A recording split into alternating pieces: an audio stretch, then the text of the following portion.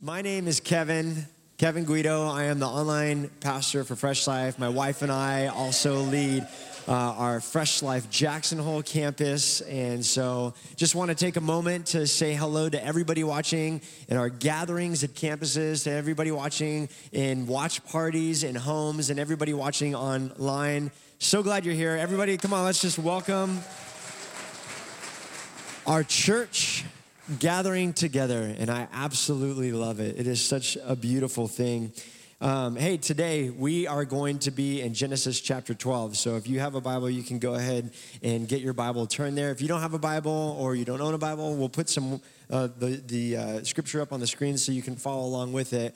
But I have the incredible opportunity and privilege to be able to speak on behalf of our church today, to be able to speak God's word.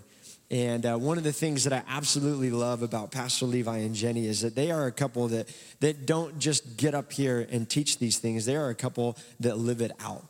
And I think that's pretty rare to see somebody who, it's one thing to say something, it's another thing to do something about it. And I just love that they're the type of couple that are leading the charge in our house, not only with their actions, or with their words, but also with their actions. And so I love that I get to stand on their behalf today and teach from God's word. So huge honor, love it, absolutely love it. I think you would be baffled and amazed if you got a phone call from me and you looked down on your caller ID and saw that you were receiving a phone call from Albuquerque, New Mexico.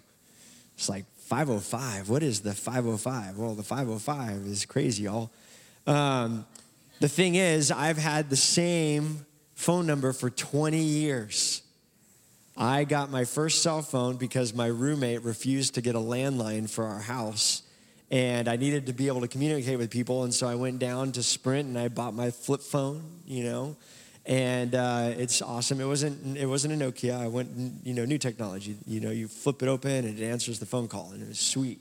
And so I got this phone, and I have not abandoned it. The thing is, I've ported it over to 3 different services, from Sprint to Verizon to AT&T, and here we are today. If I shoot you a phone call, it's coming from a 505.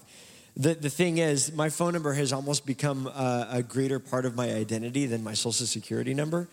And so I have no intention on changing it ever because it's just what it is. And I had that phone number because at one point I was living in Albuquerque, New Mexico.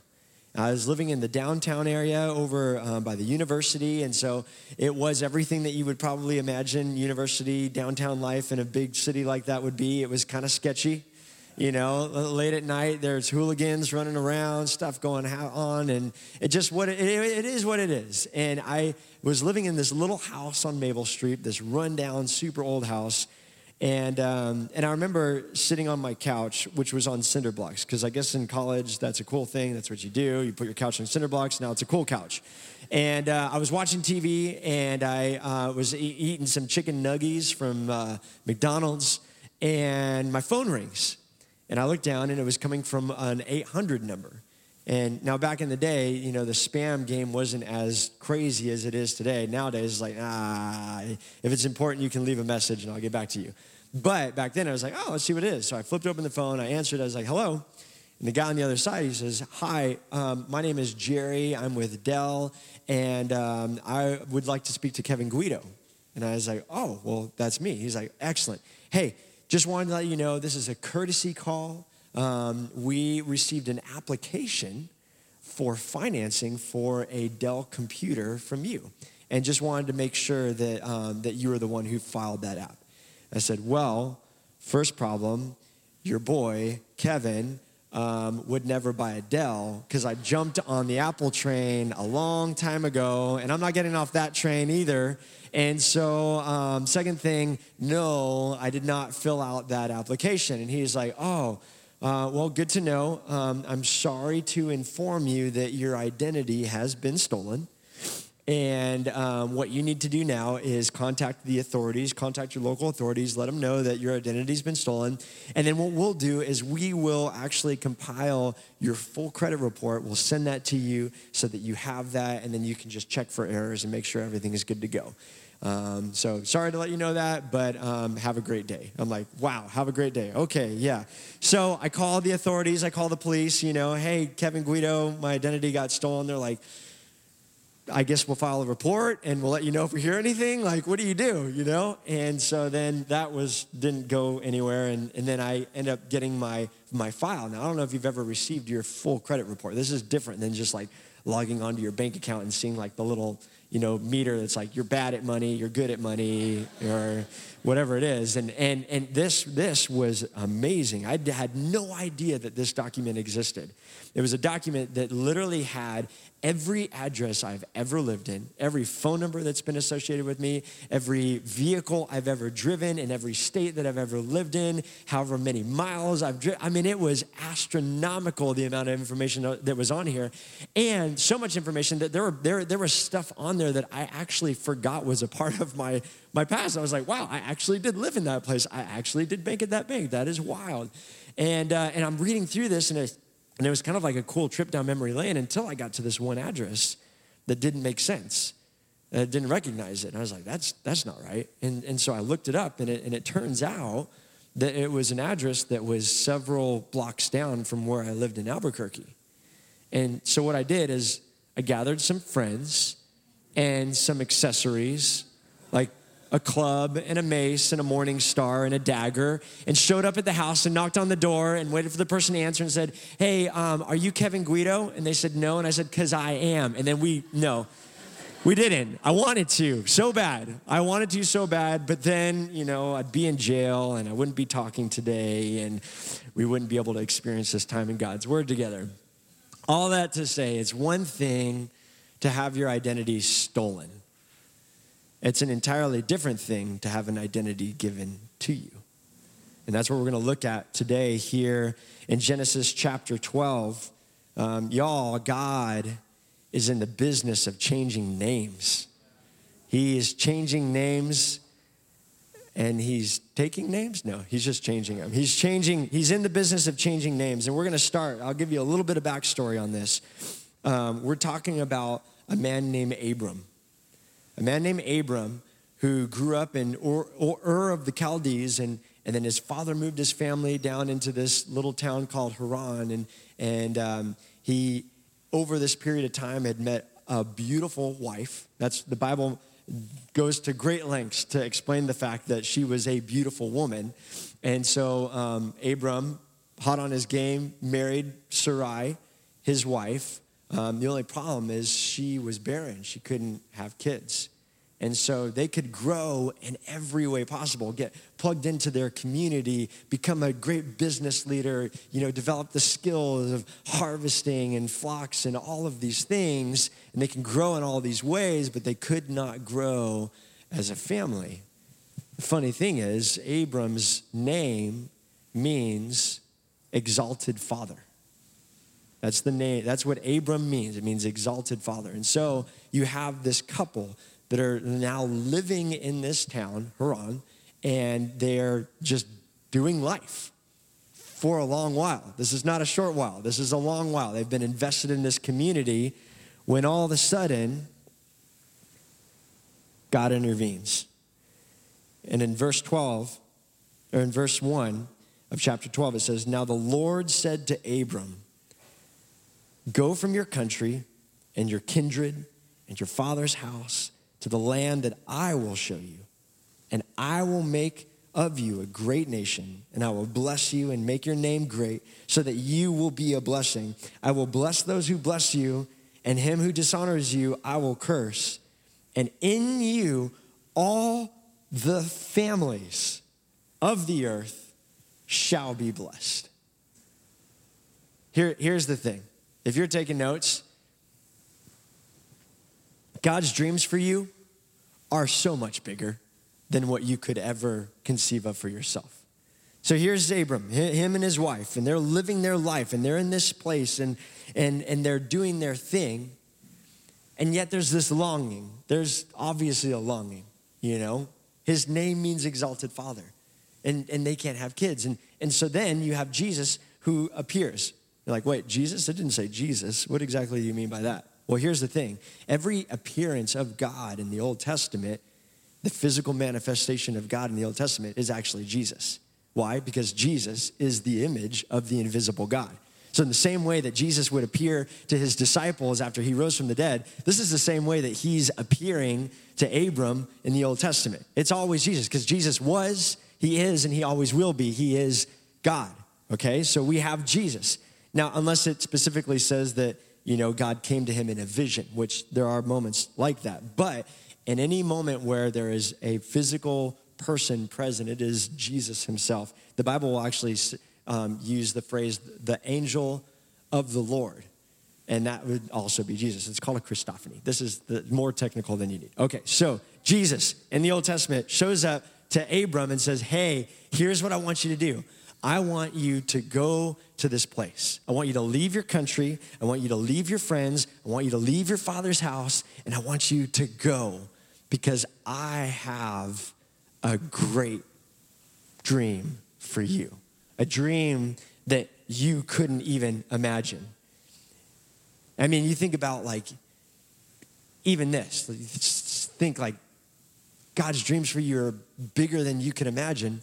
Look at what we get to be a part of. Look at this church. If you were to tell my wife and I that 15 years ago, we would be a part of a little church plant that would grow into multiple campuses across the United States, that would span the globe through online, that my wife and I would be able to do ministry under the shade of the Tetons in Jackson Hole, Wyoming, that we would be able to log on to our church online Fresh Life group and see people from South Africa to Colombia, from Canada to Florida, from Hawaii to Australia, through video conferencing. It would be no, that's impossible. You can't do that. There's no way that would ever happen, because video conferencing belongs to the government. And at the time, the government could only do video conferencing. We didn't have access to that kind of technology until Apple, comes in and saves the day, with their technology. The thing is, the dream was bigger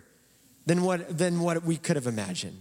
The dream was bigger than what I could have thought of in my wildest dreams. But that's just kind of how God rolls. His dreams are bigger than we can imagine. But that doesn't mean that they're necessarily easier. So what was Abram's response? Look at this in verse 4.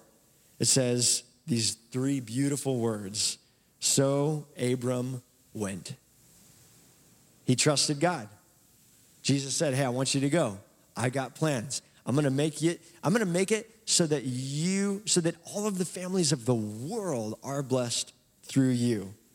And so he trusted God and he went. And it says, as the Lord had told him, and Lot went with him. Abram was how old? 75 years old when he departed from Haran. 75 years old. So it's not like this dude was plugged into this community for a little bit of time. His entire life was invested in this community. And so for Jesus to come and say, I want you to go, that's a huge commitment. That's not a small thing. But he trusted God, and so he went.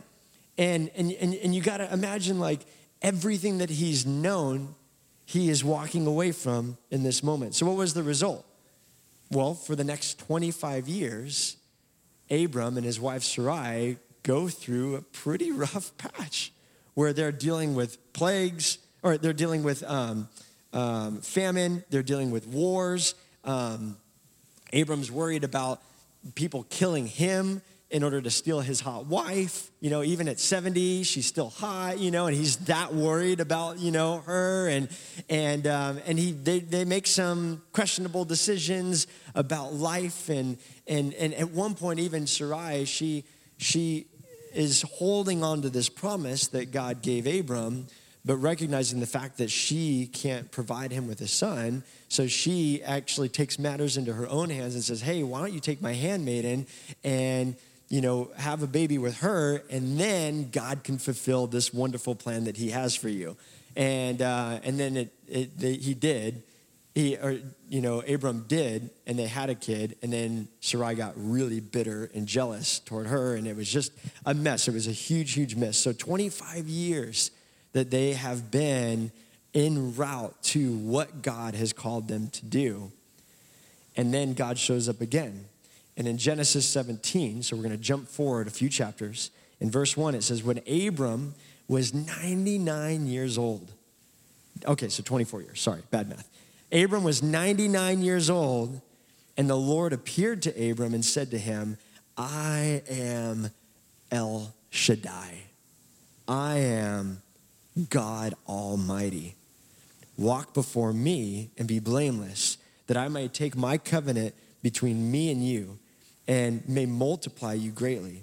Then Abram fell on his face, as you should, before God Almighty. And God said to him, behold, my covenant is with you. You shall be the father of a multitude of nations. No longer shall your name be called Abram, but your name shall be Abraham. For I have made you the father of a multitude of nations. God called Abram to this crazy dream for him, and Abram trusted Jesus in it. And the result was God gave Abram a new identity. He changed his name. He changed his name from exalted father, Abram, to father of many nations. That's a pretty significant change in name. I just wonder, Abram growing up with this in his heart and this in his identity and who he is, I wonder this dream that God is breathing to life that seems impossible under his current circumstances. And it makes me think, what dreams is God whispering into our hearts now?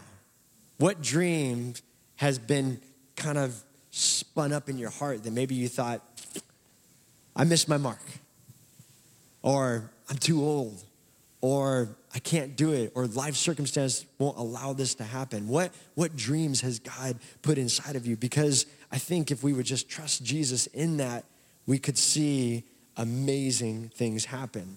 The only thing is, yes, he trusted Jesus in this. The only thing was, he can't have kids. His wife cannot have kids. But then God adds to that. So after he changes his name, he says this in verse 15. It says, and God said to Abram, as for Sarai, your wife, you shall not call her name Sarai, but Sarah shall be her name. I will bless her, and moreover, I will give a son by her. I will bless her, and she shall become nations. Kings of people shall come from her. Then Abram fell on his face, second time, and laughed, and said to himself, shall a child be born to a man who is 100 years old? Shall Sarah, who is 90 years old, bear a child? And Abram said to God, oh, that Ishmael, that was the little control moment that Sarai had, Ishmael might live before you. That was her handmaiden's son to Abram. God said, no. No. But Sarah, your wife, shall bear you a son, and you shall call his name Isaac. You know what Isaac means? He who laughs. It's like, you laugh right now. I could see this is far-reaching. This seems pretty intense. But you're going to have a son through your wife, and I want you to name him Isaac. I will establish my covenant with him as an everlasting covenant for his offspring after him.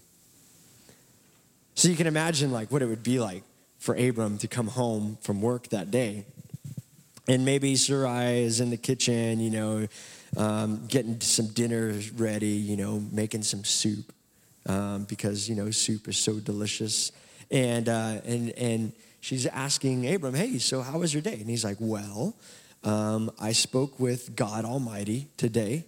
And she's like, oh, okay. Well, last time we experienced this, we encountered a great move of our life and 25 years of hardship. So what exactly did he say? And he's like, well, he changed my name. Now, you can imagine if you put yourself in Sarai's shoes, there's probably a sense of relief that could come from the potential of what this name would be. Because if your husband's name is Exalted Father and you can't bear him a son, then the idea of a name change actually sounds pretty cool. And so she's like, well, what did he change it to? He says, well, he changed it to father of many nations. Okay, so that's how we're going to do this, Father, he changed it to Abraham. He told me that we wouldn't just be a great nation, but that I would be the father of kings of many nations. And if you're Sarai in that moment, it might kind of feel like God is just like rubbing the salt in the wound, like, come on, like, how much more can I take? I mean, do you not want me to be a part of this incredible plan that you're doing? Because I seem to be getting in the way, God. I'm not getting any younger, right? But then he says, no, but he said that he changed your name also. You can imagine her, what do you mean? What did he change it to? Well, he changed your name to Sarah. Sarai means princess. Sarah means mother of kings of nations. And I wonder if Sarah now believed it in the moment. I don't actually think she did. God's ways, his dreams for you are bigger, but his ways are better. But this way doesn't seem simple, right? It doesn't seem tangible. It doesn't seem possible. It's a better way. It's not simpler. Simple would have been Ishmael, right? Hey, look, you already have a son. His name's Ishmael. Let's go ahead and do that. Abraham was like, I threw that out there, I was like, hey, God, I already have Ishmael. And he was pretty vehement. Like, he was like, no, your wife is going to have a son. And you just sense like that element of doubt. Like, I don't know if this is really going to happen. I don't think she trusted that it would happen yet. And that's why Jesus visited them one more time. In chapter 18, verse 9, Jesus shows up with two other angels.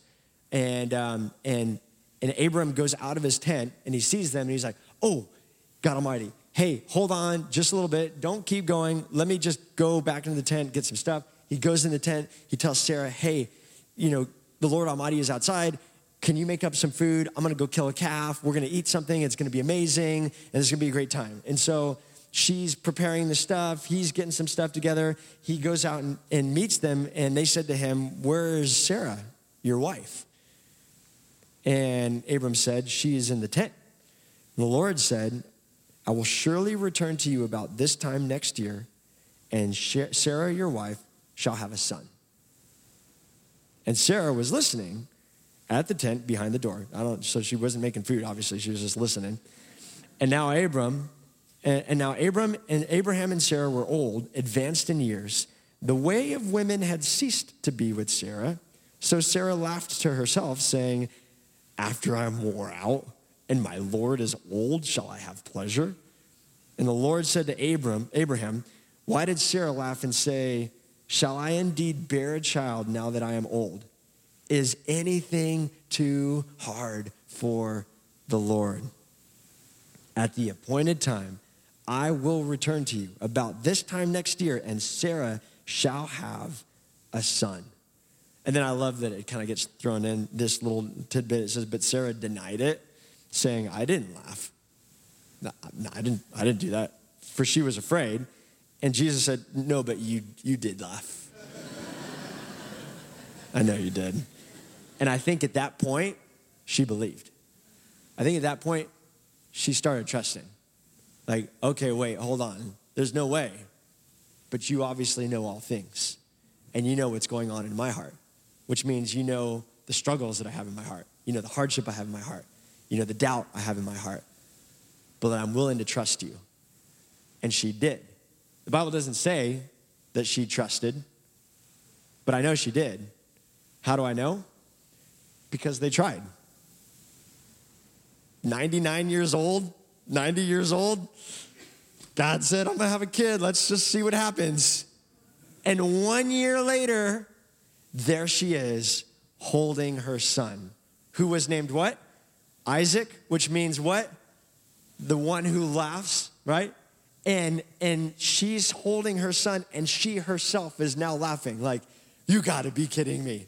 like it actually happened. I had no idea how he was gonna do it. It didn't make any sense. This is crazy. This is out of control. I know my body shut down a long time ago, but God had a plan that was bigger than my dreams. God created a way that was better than anything I could have imagined, because if it would have just been normal, if she would have just gotten pregnant when she was like 25, there would be no miracle.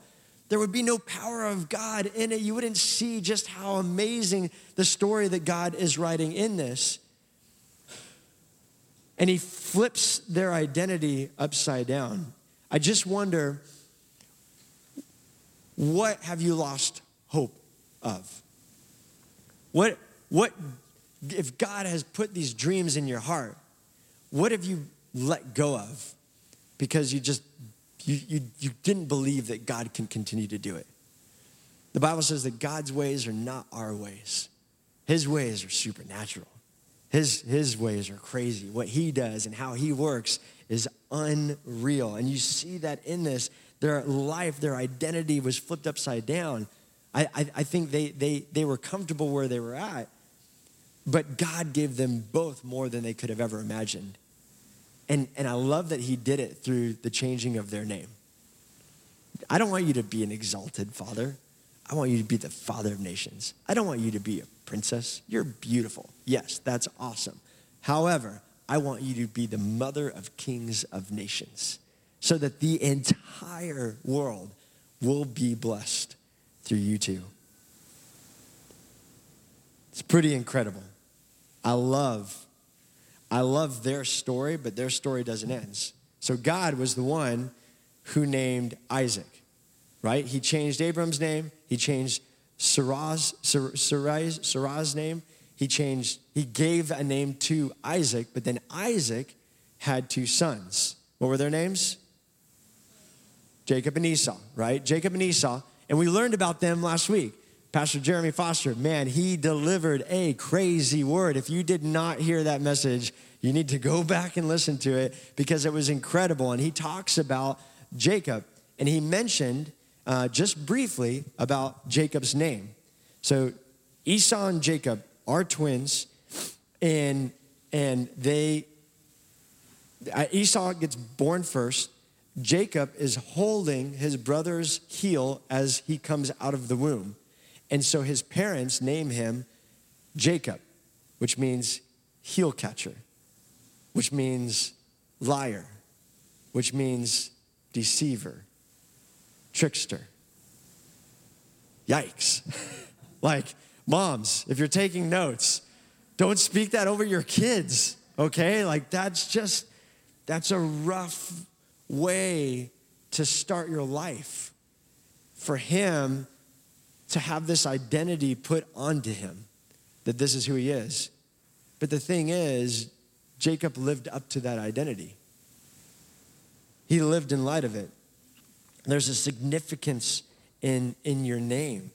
And so you have Jacob now, and there's moments where he's able to kind of finagle his way into what he wants. His brother Esau, big hunter man, he goes out and he comes in after hunting for a long time, and Jacob sees the perfect opportunity for him to seize this moment. And what does he do? He tricks his brother out of a birthright. His brother's like, I'm starving out of my mind. I need our soup, it's the soup again. And so Jacob says, well, I'll give you the soup if you give me your birthright. And so Esau says, fine, have it. I don't even care. You take my birthright, give me the soup. So he takes it. He tricks his brother out of his birthright. But then Esau realized what he had done, and he was frustrated that Jacob would do that he would take advantage of him in that moment. But then fast forward a little bit later, now Isaac is so old that he can't see, and he calls Esau into his tent. Esau, get over here. Come here. So Esau comes in, and he's like, hey, so here's the thing. I'm starving. Literally, this is what the Bible says. I need some soup. So go go hunting and go make that soup that I love. And when you come back, I will give you my blessing. And so Esau's stoked, and he leaves, and he goes on the hunt. Meanwhile, Jacob's mom is listening in, and so she grabs Jacob. She's like, hey, you need to make that soup real quick because you need to take it into your father and you need to take Esau's blessing. It's like, Mom, wow, what are you doing? Like, this is rough. This is a rough way of living life. But what? Jacob, the thief, the liar, the heel catcher, heel grabber, he goes with it. To the extent that it's like, he's going to know it's not me. My skin is smooth. My brother, he's all hairy and man-like and stuff. And so she's like, no, we'll just put some goat skin on your hands, on your arms. And so he goes into the tent and he says, Father, here I am. And he's like, who are you? And he's like, oh, it's Esau. I came with the soup. It's Esau. I came with the soup and I'm ready to give it to you, And he's like, you sound like Jacob. He's like, come on over here. And so he comes over and he feels his arm and he's like, well, you sound like Jacob, but you feel like Esau. So I'm going to give you the blessing. So he gives Esau's blessing to his younger brother 2 times. He was duped out of his birthright, and now he's duped out of his blessing. And so then Jacob leaves with Esau's blessing. Esau then enters into the room. He's like, Father, I have the soup. I have everything that you need.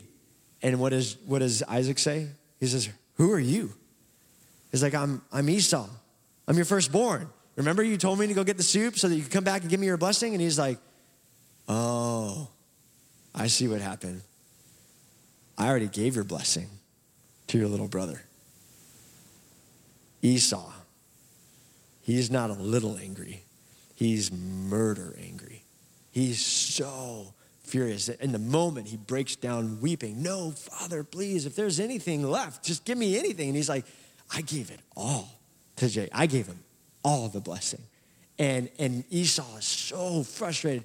He literally is like, I'm gonna kill him. I'm gonna physically kill my brother. So their mom gets word of this. She grabs Jacob. She's like, you gotta go. Like, just go. Don't marry,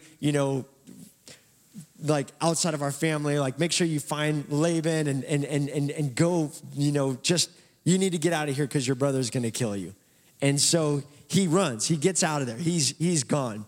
And for the next 20 years, he is working for his mom's family, trying to win a wife. He actually gets duped. He gets a little taste of his own medicine because he finds this one woman that is beautiful, Rachel, and it's Laban's daughter. And he's like, what do I need to do to win your daughter? I want to marry her. And he's like, cool, just work for me for 7 years. Jacob rolls up his sleeves, 7 years, easy, let's do this. So he goes, totally worth it, finds out on their wedding night that he didn't actually give him Rachel, he gave him Leah, the other sister. He doesn't realize it till the next morning, super angry, but, kind of getting back what he had been dealt out. So he's like, you tricked me, what do I do? And he's like, okay, just work 7 more years, and then you can have Rachel. So he works 7 more years, but then he works 6 more years after that, and he just realizes, you know what? This is not a great relationship. I need to go back home. And so what does he do? He sends messengers back home to let his brother Esau know Jacob's coming home.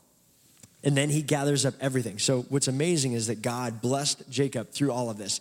He multiplied his herds. He multiplied his prophets. He made him rich in so many amazing ways. And so Jacob sends this message. The messengers come back, and he's like, cool, did you find Esau? Did you let him know I'm coming? And they're like, yep, we found Esau, and he's on his way here now with 400 men. So after 20 years, nothing's changed. And now Jacob knows that his brother knows where he is, and there's no escaping this. There's no way to get away from it. And so he just starts sweating. He starts sweating because he knows his brother, he can't stand up against 400 men. How is this going to work? And so what he does, the crafty, divisive way that he does, he creates a way of trying to break down that barrier. So what he does is he takes a whole herd of sheep and he sends those out. And then just a little while, he grabs a bunch of goats and he sends those out. And he sends, I don't know what else they have, camels, servants, family, or alpacas, whatever. And so they're going, but they're going in like little segmented groups. And he tells every one of the leaders of each one of those groups, when you run into my brother Esau, and he asks, who you are and where you're from, just tell him, oh, I'm from your brother Jacob, and he has given all of this to you as a gift. So that every time he runs into another one of these groups of people, he hopefully is kind of breaking down. So Jacob sends everything he owns. He sends all of his possessions. He sends his wives, his family. He sends everything ahead, and then he's left there all alone, just by himself, just hanging out. And who shows up? In Genesis chapter 32, verse 24, it says, and Jacob was left alone, and a man wrestled with him until the breaking of day. Just a little while ago, it was last weekend, we were able to do a baptism in Grand Teton National Park. It was beautiful, amazing, in this river coming out of the Tetons, and just absolutely beautiful. And my wife and I, our family, had been going through this moving transition, and it's been really hard and difficult, and we've been fairly disconnected from friends and family, just frantically trying to figure out how to make life work. And there was a buddy of mine who came to the baptism, and I hadn't seen him in like a month. And so he rolls up in his Jeep Wrangler, and he pops out, and we walk over toward each other. I was like, dude, and he's like, dude. And so we're going in for, bro, clap, double tap, hug. But he doesn't do that. He just goes full like around my shoulders, just like bear hug, It's like, oh yeah, man, I missed you. And he's like, yeah, I missed you too. And then like at the appropriate time, you kind of let go. I don't know how you know when it is, but you just know like you let go. So I did, but he didn't. He just kind of kept holding on. And I was like, oh, it's one of those hugs. And so I like, kind of barreled down a little bit more. I was like, dude, I missed you. He's like, man, I missed you too. Here we have Jacob. He's all alone. And it says that a man wrestled with him until the breaking of day. He has nothing. Everything is gone. His whole world is falling apart. He's lived his life by this identity that has defined every action that he's ever done. And in this moment, it's probably like, this is it. And who shows up? It's not just a man. It is the man. It is Jesus himself. It is God. It is El Shaddai, the same God that showed up to Abram, the same God that called out Sarai, the same God that named his father Isaac. This God shows up to Jacob in this moment. And I think Jacob did what probably any of us would do. In his brokenness, tears, heartache, he probably just wrapped his arms around him. Or maybe Jesus initiated. Maybe he was the one who went in for the hug first. And he helped. But Jacob didn't let go. It says that they wrestled. I don't think it was so much that Jacob wrestled with him as much as Jesus was trying to wrestle Jacob off of him. Because he says this in verse 25, when the man saw that he did not prevail against Jacob, so if he's trying to get out of the hug, and he can't, it says that he touched his hip socket, and Jacob's hip was put out of joint as he wrestled with him. And then he said to him, let me go. This is God Almighty wrestling with Jacob. And he says, let me go, for the day has already broken. But Jacob said, I will not let you go unless you bless me. And then something profound happens. Something profound, something crazy. Jesus says to him, what is your name? And Jacob said, Jacob. He'll catch her. Liar. Deceiver.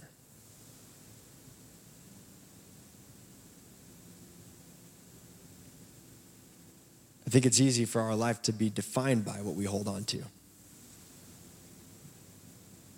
If we hold on to the fact that I've had some stuff happen to me, and just hold on to that and just let that define you. Or maybe the self-made man, look at what I've created, look at what I've built, and let that define you. The best things that have happened to you, the worst things that have happened to you, and allow that to shape your identity somehow. But I don't think that's what God has for you.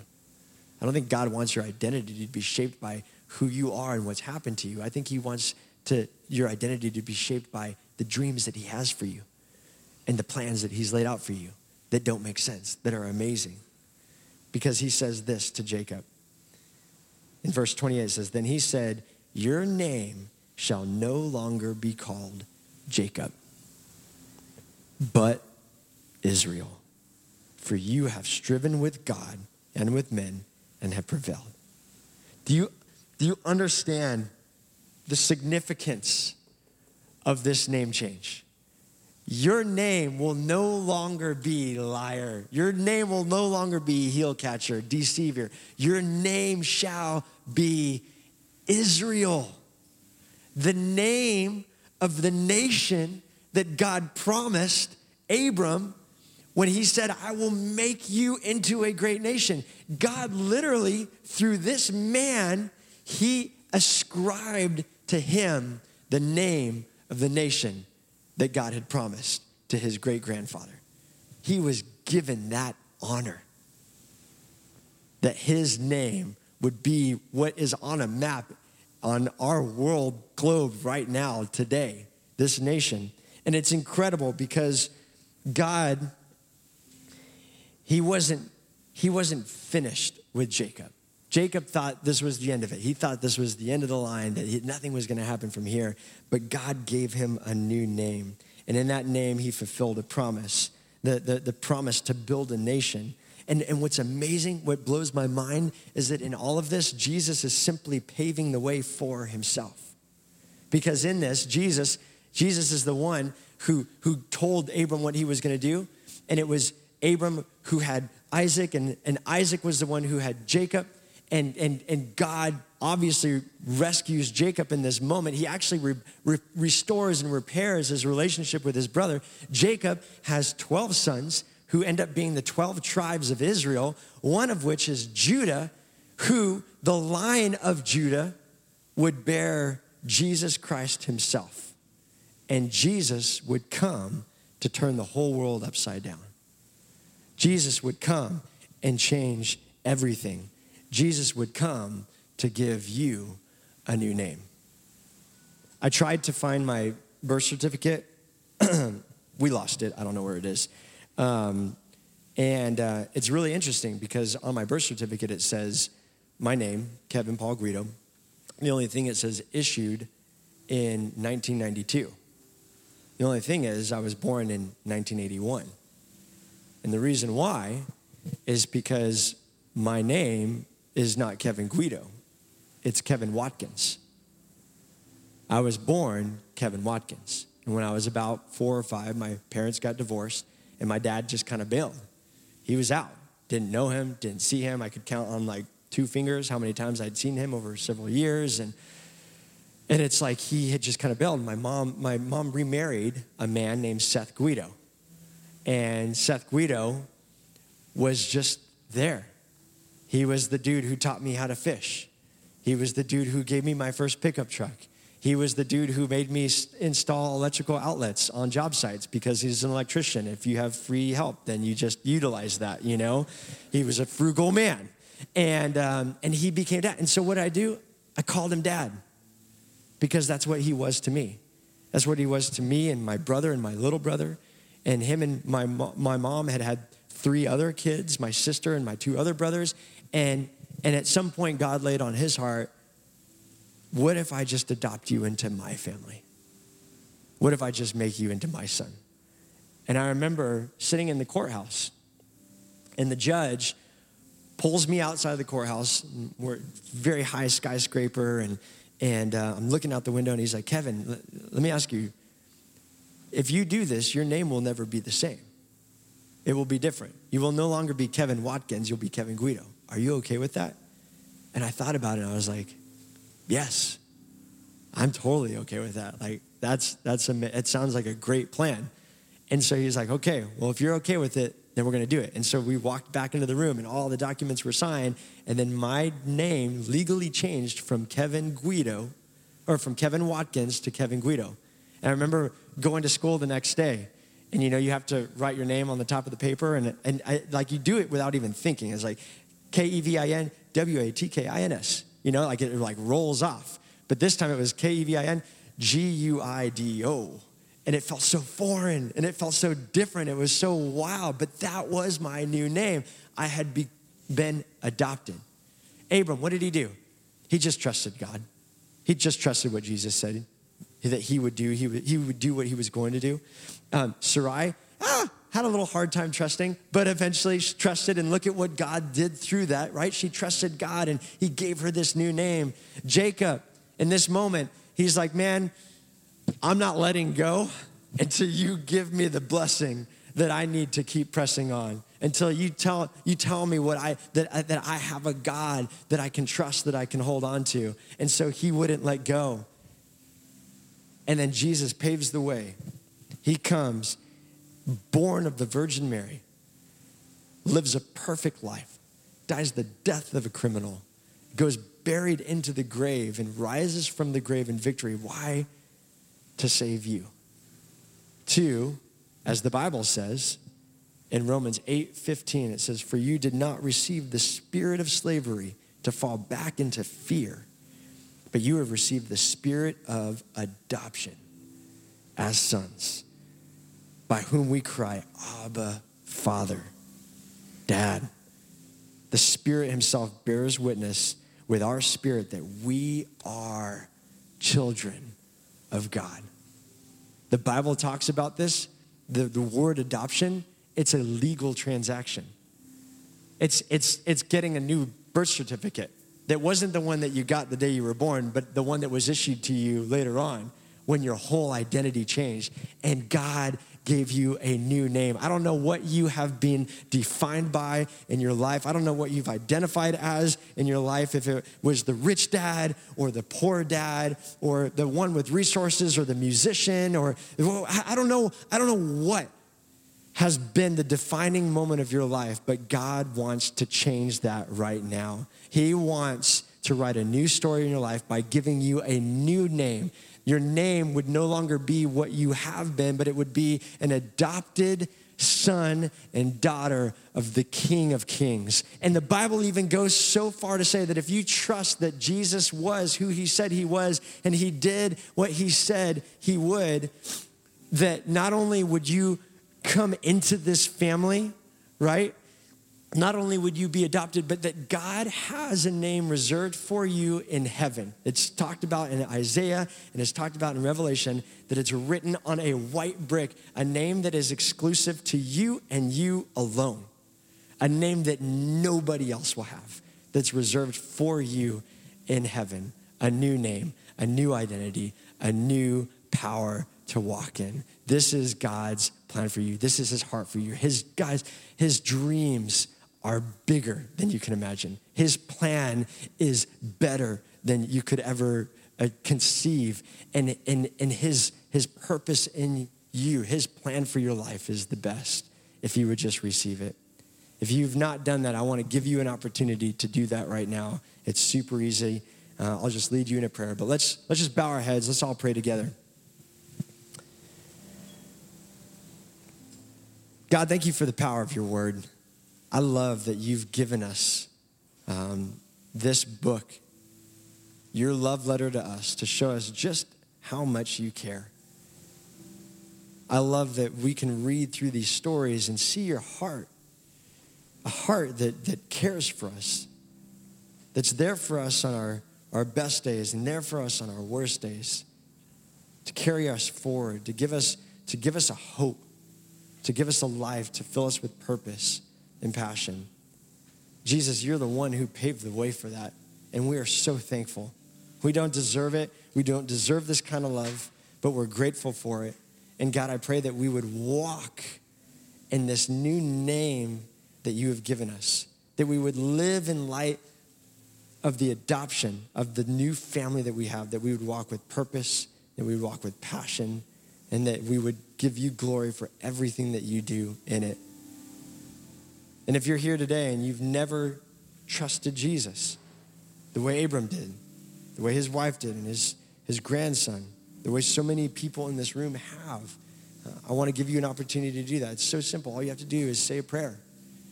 It's an honest confession from your heart to God. And I would love to lead you in that. It's not some magical formula. This is just you speaking to God. The way that Abram would speak to God. It was like, how would this happen?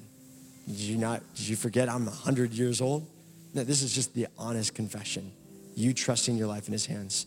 And I'm going to ask the church to join us in this prayer just as a way to say, we're standing behind you in this decision.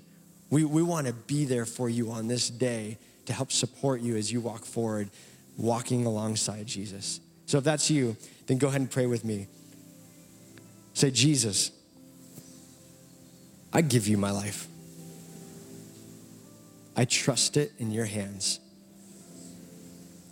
Please forgive me for everything I've done and help me to walk with you. Thank you for your Holy Spirit. Thank you for dying for me. Thank you for rising from the dead and giving me new life. Bring me into your family and help me to live for you. In Jesus' name I pray. Amen.